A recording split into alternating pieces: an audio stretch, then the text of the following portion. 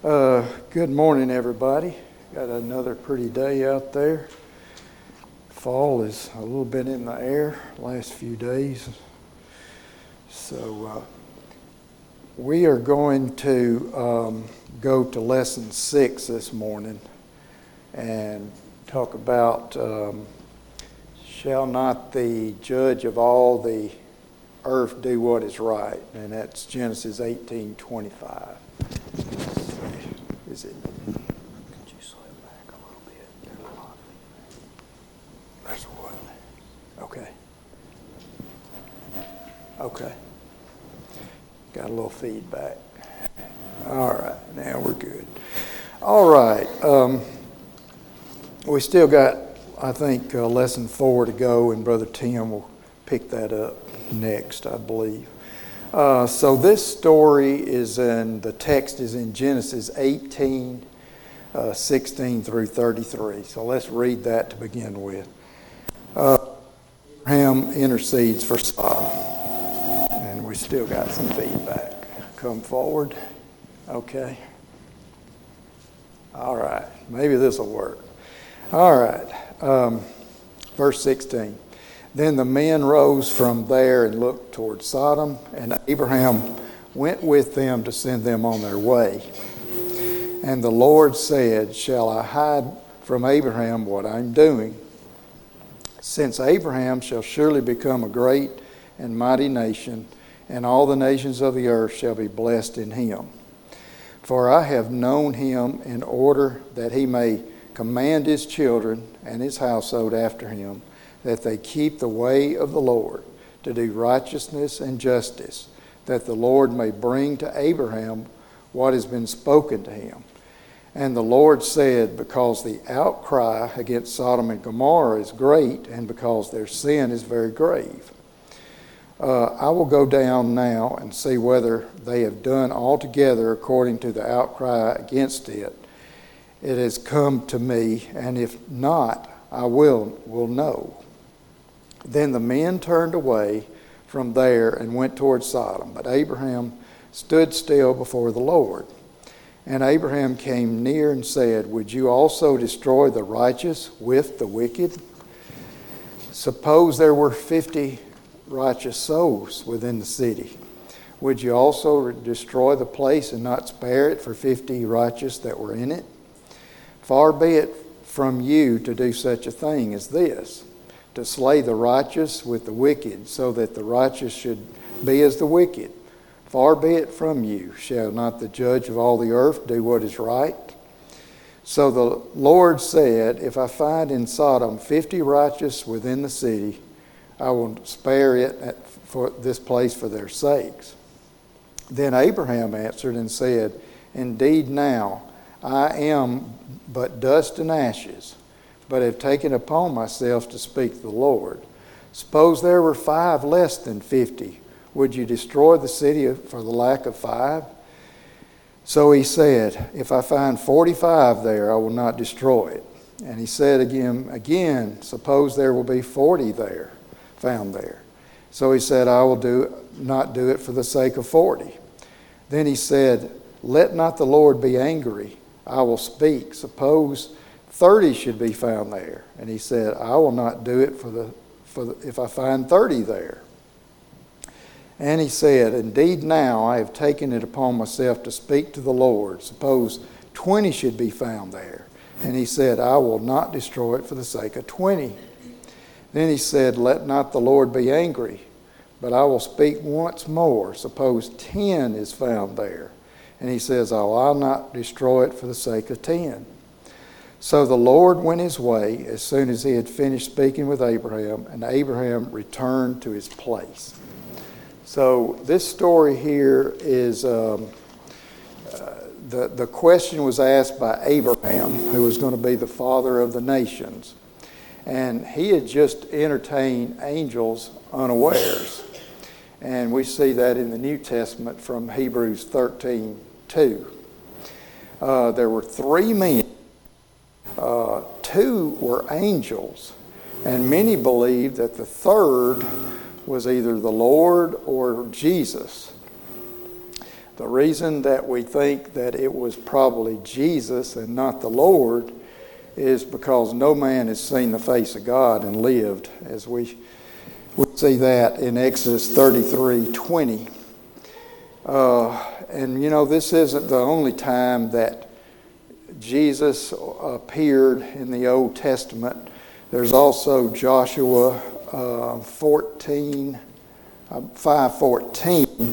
where the commander of the Lord, appeared, and Joshua asked who it was and bowed down to him. And it turns out that that was Jesus, because he was not rebuked for having been bowed down to. And in this case, we'll see that the three men, two of them peel off and go to Sodom and Gomorrah, and one stays and does this bargaining with Abraham. So, and there's other places that the Lord appears to men in the Old Testament. For example, we see in I see exactly where it is, but I think it's Genesis 32 where it talks about Jacob wrestling with the Lord there. So anyway, there's an appearance there with the three men, and they go in, and Sarah laughs about it because she's 90 years old and Abraham's 100 when these men appear and tell them that she's going to have, actually the one man, which is the Lord, appears and says she's going to have a son of promise. And of course that's Isaac. And but it's true, because Isaac is born, and so they entertain the strangers and kill the fatted calf and hearths on the hearth, and then they have cakes for them. And so that leads us to the son of promise, which is Isaac, and Jesus eventually. So this is kind of some background that goes up to this point. So there's a conversation that appears with these angels, and the Lord says, well, should I tell Abraham exactly what I'm going to do here? And because he's going to be the father of all the nations, and all the earth's going to be blessed through him. So the outcry of Sodom and Gomorrah is great, and he wants to find out if it's so. So these angels are dispatched, and they go down to find out what's going on. And of course we know the story that they go down, and Sodom is very, very evil. The word sodomy comes from Sodom, and of course that's a very devious sexual act. A lot of our liberal friends say that they were just not accompanying strangers. Well, that is true. They did not. They wanted to gang rape the two angels that were with with Lot. So they were certainly not, accommodating to strangers. But they also were very evil people, and they were kind of, unredeemable, down to where if the 10 people were righteous, then the city would be saved. But not even 10 were found. So the two angels proceeded towards Sodom, and of course there was a bargaining with the Lord to spare the city. And this was probably because the nephew Lot lived there. Of course, we know that he had a choice of where to go, and Abraham chose not to go to Sodom, but Lot wanted to go there. And so he was surrounded by evil, as it turns out. But he did want to. Abraham, in his mercy, he pleaded for the people of Sodom and Gomorrah, and But, he said, shall the judge of all the earth do what's right? And Abraham, he had faith. He probably knew that God would do what's right. He went down to 10 people, from 50 to 40 to, 50 to 45, 40 to 30 to 20, all the way down to 10 souls to spare the city. So God has infinite mercy, and he was going to spare it for 10 people. But as it turns out, only Lot and his 2 daughters were righteous enough to survive it. Now, the betrothed, I guess you could call it, husbands, really engaged to be married, the 2 daughters, they laughed about this, and they said, well, this is not going to be destroyed, and so they stayed behind. But Lot and his 2 daughters and his wife, they proceeded to get out of there when God said he was going to destroy the place. And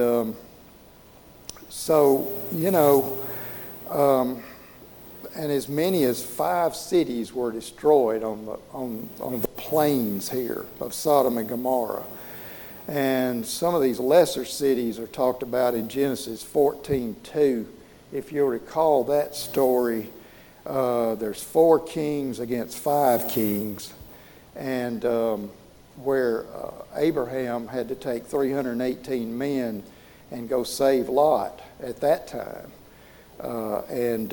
So, if you want to go back and read that story, Melchizedek, the priest, all of that story right there where a tenth was given. And, so there were more than just these 2 cities there that were destroyed. So anyway, that's some background to what this lesson is about. I'm going to get into some other things to talk about here about God's righteousness in a few minutes. But Brother Brownlow says, I think this was a pretty good question back in whatever year this book was written, 60 or 61. How many righteous souls would be found in the United States right now if a similar decree were to be enacted upon our country? And of course, this is just a rhetorical question, but one that we need to really take seriously. So, but anyway, that's kind of some background in this lesson. We'll talk a little bit about Sodom and Gomorrah itself. Sodom and Gomorrah is mentioned at least 23 times in Scripture, and most of it is not good. There is one time that Jesus said in Matthew 10:15 that if the apostles, when they were commissioning the 12 there, if they're not accepted in a given town that they go to, then it's going to be better on Sodom and Gomorrah than it will be for the town that doesn't accept him. So, that's some pretty serious words right there. If you're talking about not being as good as Sodom and Gomorrah were. The day of judgment is compared with the days of Sodom, and that's in Luke 17:28 through 30. It said that fire and brimstone rain down on the people, and it's going to be the same way on Judgment Day. It's going to come. They were just given in marriage and just doing feast and whatever, and all of a sudden, those cities were destroyed, fire and brimstone. And it talks about in 2 Peter 2:6 through 9 that God rescued that righteous Lot. Lot was tormented day and night by the evil deeds that were being done in those cities. No doubt Lot was probably one of the ones who had, cried and to God and said, please do something about all this evil that's going on in these cities. There's just there's no humanity, no mercy on it by any of these people. Do something about it. And so, Lot was rescued. And so a lot of sexual misconduct, a lot of just doing evil to people. But some of them wanted to stay and didn't want to leave. So it's just a terrible situation there. So I guess we'll move away from Sodom and Gomorrah unless somebody wants to talk more about that. But that's really what the question that Abraham asked was about. He's trying to save these cities from being destroyed. And of course, they were not saved because, as it turns out, there were just 3 righteous people there. And that's, a sad commentary on those cities way back then. So, it was, and the flood wasn't very long before this. So it doesn't seem that people, a lot of times people just don't learn. So we'll move ahead and talk about, we'll kind of shift gears a little bit and talk about the righteousness and justice of God. And I think Brother Brownlow does that, and we'll kind of do the same thing and maybe add a little bit to that.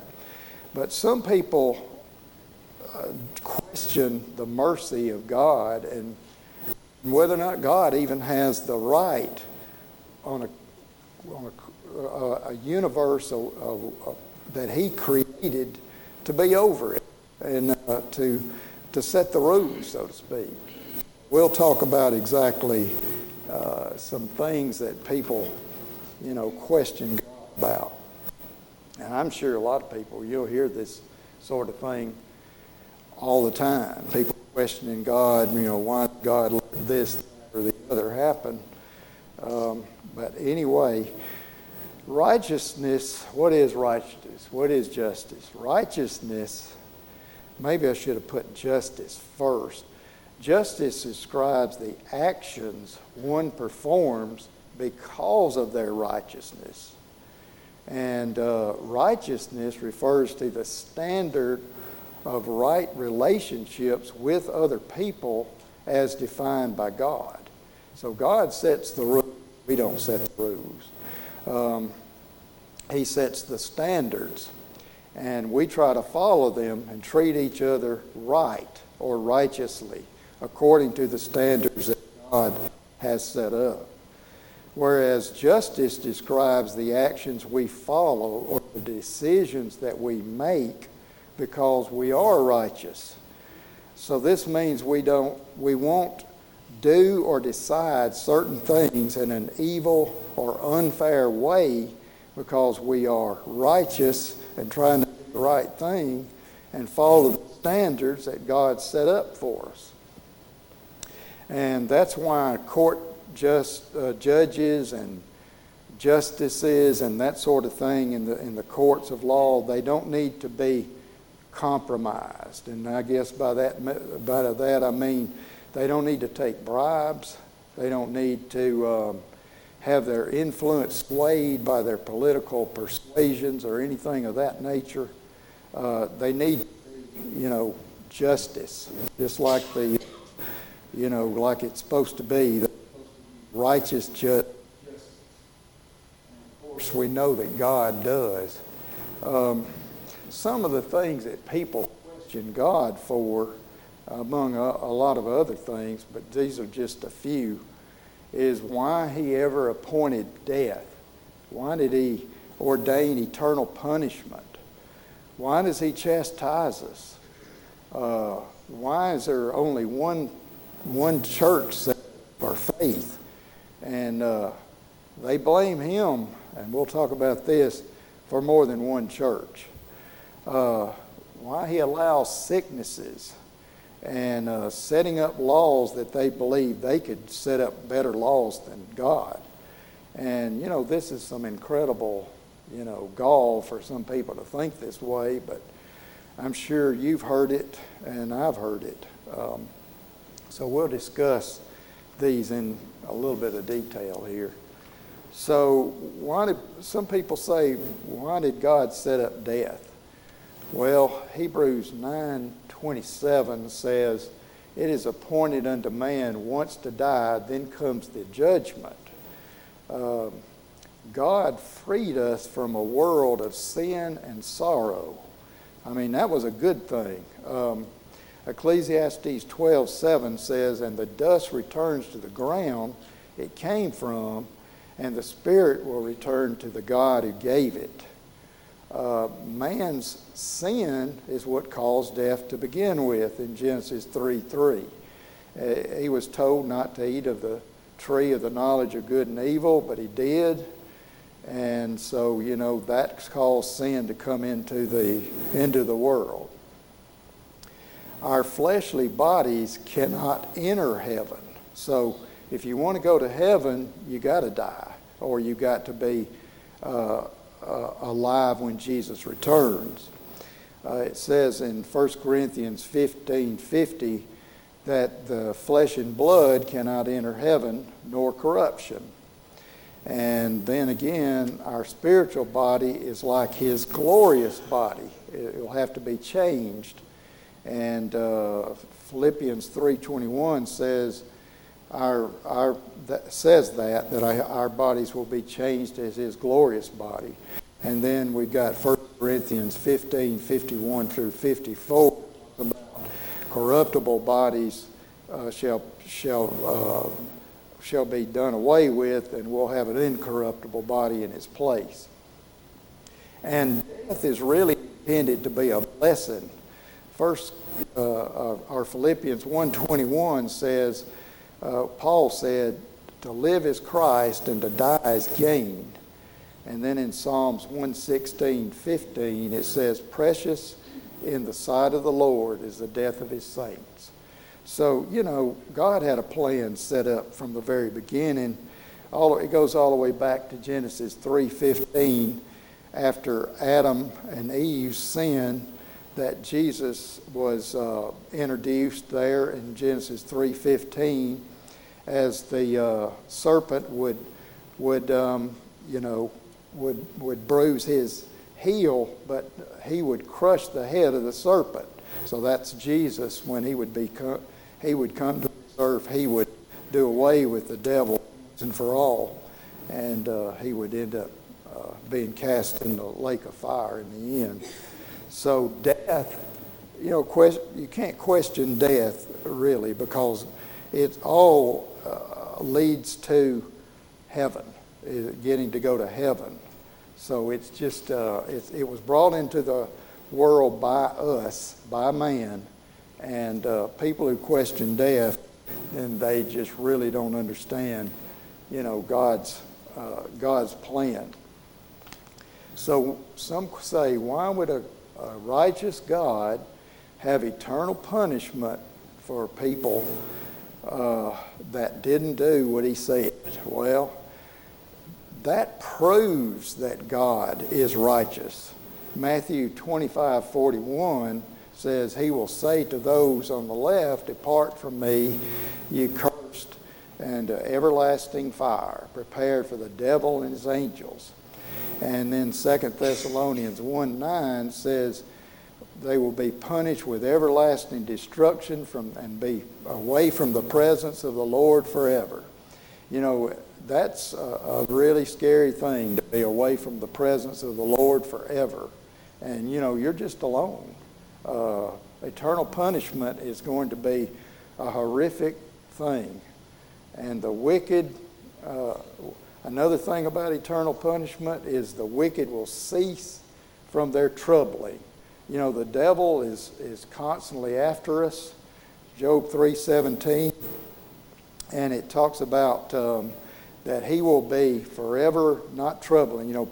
Poor Job went through a lot, and he was ready for the devil to quit troubling him.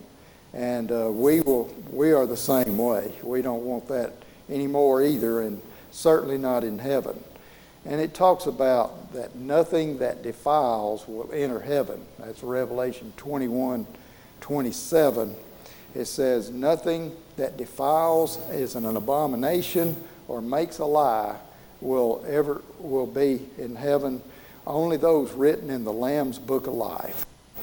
And what we got to realize that in Joshua 24:15, we are given the right to choose. You know, Joshua said, choose this day which one you will serve, whether you'll serve the gods on the other side of Canaan, or whether you'll serve the true God, the one invisible God. And I threw this in here. What if we didn't punish criminals? You know, Proverbs 14:34 says, righteousness exalts a nation, but sin is a reproach to any people. In some of the larger cities, crime has just gone rampant. As you well know if you're watching the news. You know, there's been riots and there's been criminals that have been let off and given lighter sentences by some of these DAs and whatnot that are put in there with that maybe shouldn't even be in there. And it says, well, what would you want heaven to have people like that in it? You know, that's one thing we got to look forward to. There won't be people there in heaven who are criminals, evil, sexual deviants, drunkards. You know, there's a long list in Revelation about that. So you know, Galatians 6:7 says, what we sow, we reap. And so, you know, God it doesn't lie. So he says, what we sow, we reap. So you're going to get eternal punishment if you do not do what he says. You're not saved. What about chastisement? Well, God chastises us because he loves us. Hebrews 12:6 says, for those who the Lord loves, he chastens and scourges every son that he receives. John 15:2 talks about how he prunes productive vine branches so that they can, you know, produce more good fruit. And the psalmist said he was glad for his affliction in Psalm 119:71. He said, it was good for me to be afflicted that I may learn my statutes. And we know that adversity makes us stronger. Philippians 4:13 says, I can do all things through Christ who strengthens me. So if God chastises those that he loves, maybe we should be more worried he's not chastising us.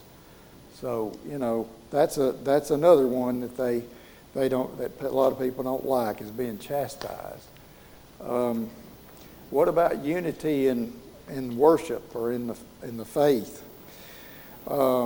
Some question that. They blame it on God that there's a lot of churches.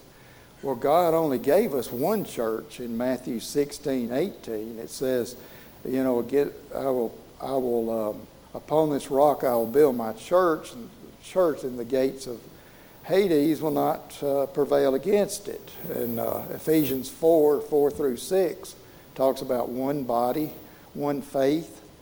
And so Jesus prayed for unity. The book of John chapter 17 talks about how Jesus prayed for unity for the apostles then, for the disciples then, and for all the future church. So Jesus no doubt knew that there was going to be a lot of denominationalism that would come in to the church, and he was praying for all of us back then. And we know that God is unchangeable. Jesus is the same yesterday, today, and forever, Hebrews 13:8. And it was man who departed from the faith. It was not it was not God. It was man who wanted to change things. And we know that the Roman Catholic Church, it was begun with the Pope breaking off, saying that he was, Peter was the Pope and he was the first one, and incorporated the government of Rome within the church there, and became a political thing there in 325 A.D. with Constantine, and how the Roman Church came on the scene, and all of these things just were man's doings. They were not God's. And that's why the Restoration movement back in the 1800s was bringing the church back to its original faith, and that's why it had to happen. It had gotten so far out of kilter there. So what are some other things that people say, well, God's not righteous? Well, some people question sickness of our loved ones. Well, we don't, any of us want to have our loved ones sick, including myself. But, Adam sinned and caused death and sickness to come upon the world. Romans 5:12 says that just as through one man sin entered the world, then death through sin entered to all men, and all of us have sinned. Job was inflicted, we talked about him, with boils and from his head all the way to his feet, and was scratching them with broken pottery and everything, and he didn't curse God a single time over it. So he's a very good person to take into account there when we're inclined to blame God for sickness. Paul had many afflictions and sufferings. A long list of them are there in 2 Corinthians 11:23-28. Talks about how he had stripes and was beaten with rods and stoned and shipwrecked, had robbers, and he had the perils of the church, hunger and thirst, and he was worrying about the churches all the time, and he had his thorn in the flesh that he had asked 3 times to have, healed, but it never was, because, God said his grace was sufficient enough for him. Epaphroditus was ill, but he assisted Paul in prison, and, we see that in Philippians 2:25-30, and, Paul he could have, but he did not heal him. So, I think that's a very telling thing there, that sickness is really, it's going to be here with us until the end of the world. And sickness will either weaken your faith or it will strengthen it. When we went, when Brother Paul and Susan and Aaron and the Barkers, when we went to the Gall Church of Christ down in New Orleans, one of the brothers there had a very good prayer. He said that he prays for the sick, that they will grow in their faith as a result of their trials and afflictions.